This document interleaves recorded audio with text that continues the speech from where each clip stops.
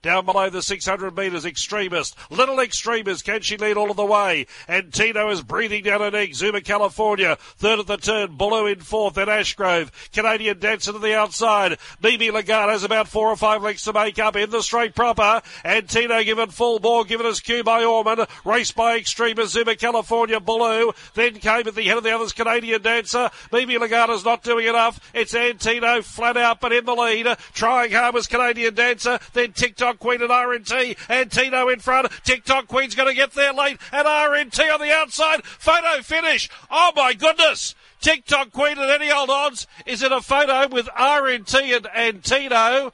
Could it be the upset of the century? We'll wait for the judge. Canadian Dancer next. Then came at the head of the others, Extremist, Thalassophile, Ashgrove, Release the Beans, Lock Eagle, Baloo. Mimi Lagarde pulling up quickly, and Vaccine towards the tail. Photo finish. Yes, it went the way of TikTok Queen. Kyle Wilson-Taylor riding for Tony Gollan, the middle pin of Tony Gollan's training treble. As you know, Archer Park Racing present Past the Post each week. They're great supporters of this station, but they're great supporters of racing.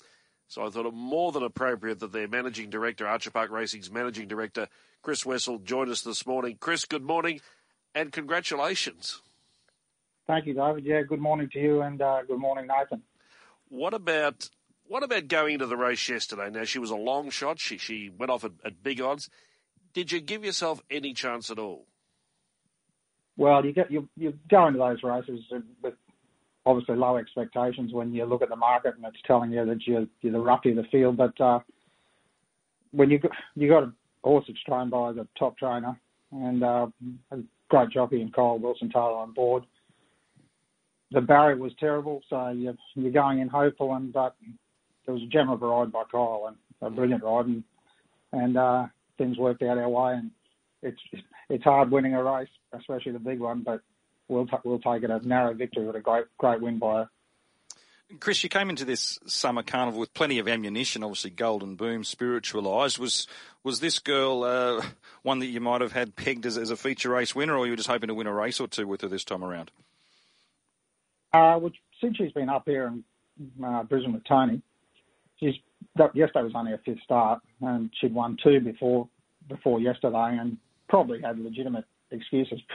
Could quite easily have won all 4 of them, but was probably not this year. You'll be thinking she's going to be a carnival horse, but she proved us wrong yesterday, and it's great. The opening to our ad say we're going to be active in this year's summer carnival, and it's great we're living up to it, going close last week with Count the Beans and Spiritualised, and backing up this week with TikTok Queen winning. So really good for Archer Park Racing, and looking forward to the rest of the summer carnival. It was a hectic finish. It was a desperate finish with about 100 metres to go. TikTok Queen and RNT were basically making their runs together. You would have been, obviously you were watching the race. What were you thinking in the straight? Were you thinking we might run a place here? That's exactly what I was thinking. I thought as she was starting to squeeze and push her way through, which her pattern in those first few starts, she's a big mare. I was thinking, hang on, she might be going the wrong way there, trying to get in sneak the runs in between, but she forced her way through yesterday, which is great to see. And we were at the 100. I didn't think we were going to catch Antino. I thought, no, he's got to be home and hosed. But then she kept coming and coming. I thought, hang on, we might sneak into a place. And then she sprouted wings with RNT there at the finish, and we're lucky to get the bob on the line. Chris, these colours have been around for a good while now, but it seems to me, correct me if I'm wrong, but they seem a lot more prominent now in some of our feature races. Has the buying methods changed, or was there a change in methodology somewhere along the line? When we first kicked off, Nathan, we probably had quite a few horses in the stable that were starting to get to the ends of their career, so we did have to have basically a clean out, and went to the sales and were really active at buying plenty of yearlings, and didn't have a great run with early 2-year-olds last year, so the colours weren't there. But now with the stables, and that's with all trainers, with Tony and Stewie Kendrick, he had a winner for us yesterday with Avalante down the Gold Coast, and with Toby and Trent and all our trainers, the horses are now starting to come to the fore in their 3-year-old years, and we're reaping the rewards of the hard work we put in a couple of years ago.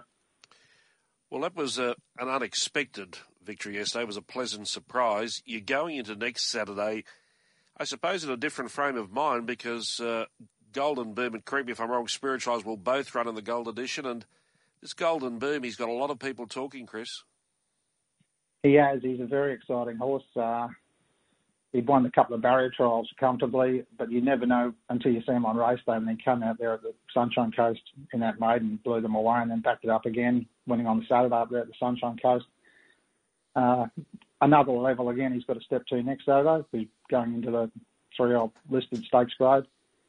And Spiritualised, well, he was really good there last Saturday, and we all know how good he is. So it's going to be a terrific race. And throwing there's a couple of other horses as well that's going to be in the mix. It's certainly not going to be an easy race, but Golden Boom is really exciting, as is Spiritualised. So it's just great to have 2 runners going into a big race next Saturday. Tony Gollan had previously said it'd be nice if you could keep these horses apart, but just the way the program is, that's not possible. But in terms of the horses' individual owners, they're made up of different ownership groups? It is, yeah. There's a few of us guys who are in Spiritualised who are also in Golden Boom, so it's good to have a foot in both camps. So we cheer for both next week. But this time of the year, when you're going into these big races, it's always going to be unavoidable. You're going to have a clash of a stablemate. It happened last week with Spiritualised and Count the Bean. So, as I said, it's just great to have not 1 but 2 runners in the big races, and that's what we always aim towards. And it's great to it's come off. A lot of owners in the Archer Park racing horses, and we see the colours. Lots of different owners. So you're obviously happy yourself at Mark McLean that what you set out to do was to get people into the ownership side of things. You've got a really wide range of owners now. We have, Dave, and our success comes from the great owner support we get. And without that owner support, well, you don't go to the sales and buy the horses. And it's a great cross-section group of owners, but everybody gets on, as we say, we try to take racehorse ownership to the next level. And by that, you want your owners there and having a great time on race day. That's all. And also off the track with multiple functions, and we do for our owners. But we love to see them mingling in and having fun, and everybody they know familiar faces when you go to the races when everybody gets together as a group, which is fantastic, and everybody's having a good time. Thanks for your time this morning. Thanks for your support of this program, and hoping that Summer Carnival keeps going the way it is, because you're going gangbusters at the moment. Good on you, mate. Thank you for this morning. No worries. Thank you, David. Thanks, Nathan. Chris Wessel joined us. We'll talk more about the race shortly, but Kyle Wilson-Taylor's on the line now. This was one hell of a ride, and he's with us now. Kyle, good morning. Good morning. Well, I bet you've watched the replay a few times. It was a great ride, mate, and it turned it around for you. What an exciting day for you yesterday. Yeah, thank you. It was sort of, everything just worked out perfect for us, and it was a huge thrill to get the win.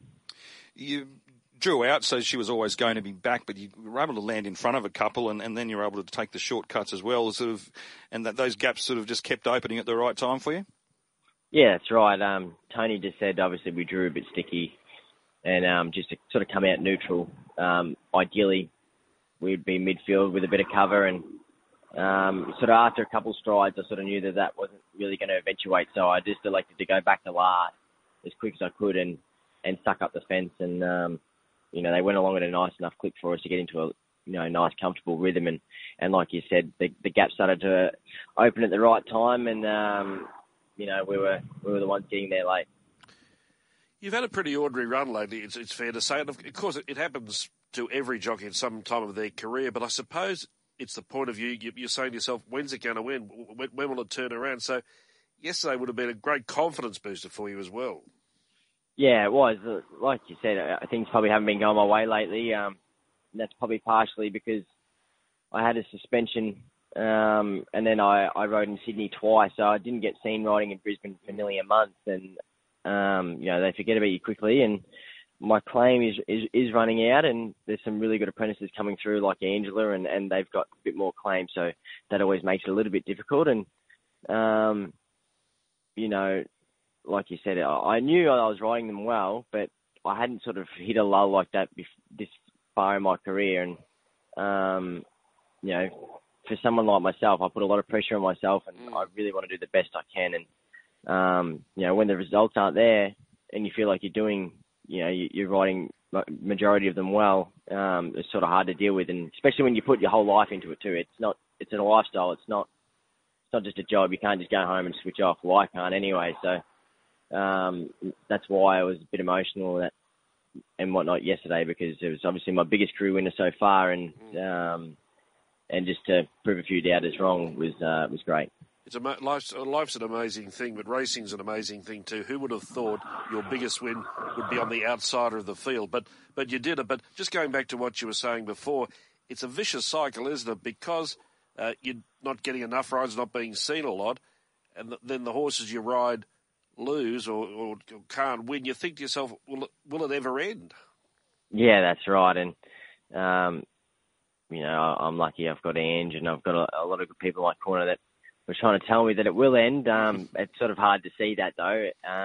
But when you're riding for great trainers like Tony Gollan, these horses, she was 70-1 yesterday, but you knew that she was there in tip-top condition, and if she was good enough and got the right run, she'd be hard to beat. And that's the feeling you get when you ride for the great trainers. So I can't thank Tony and Archer Park also, because they've been good supporters of mine since I first come to Queensland.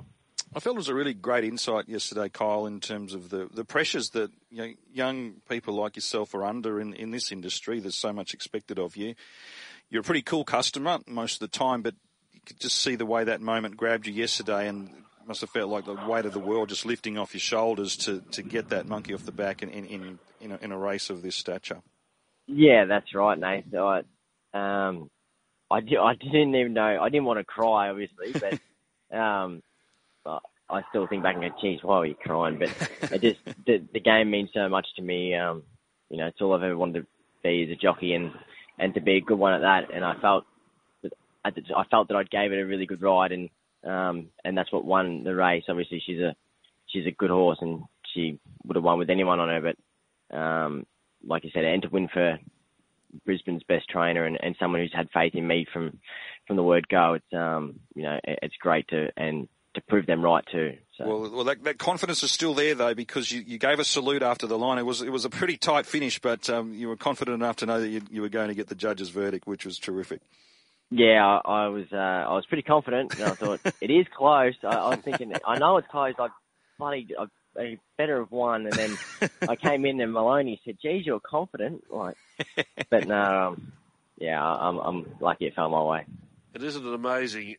If it hadn't gone that way, if it had gone the other way, what a different day it would have been.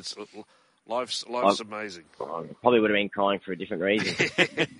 Hey, thanks for joining us this morning. Onwards and upwards, the monkey's off the back. It was a great ride, and hope there's many more winners, not just during the summer, but in the time to come. Good luck. Thank you. Appreciate it.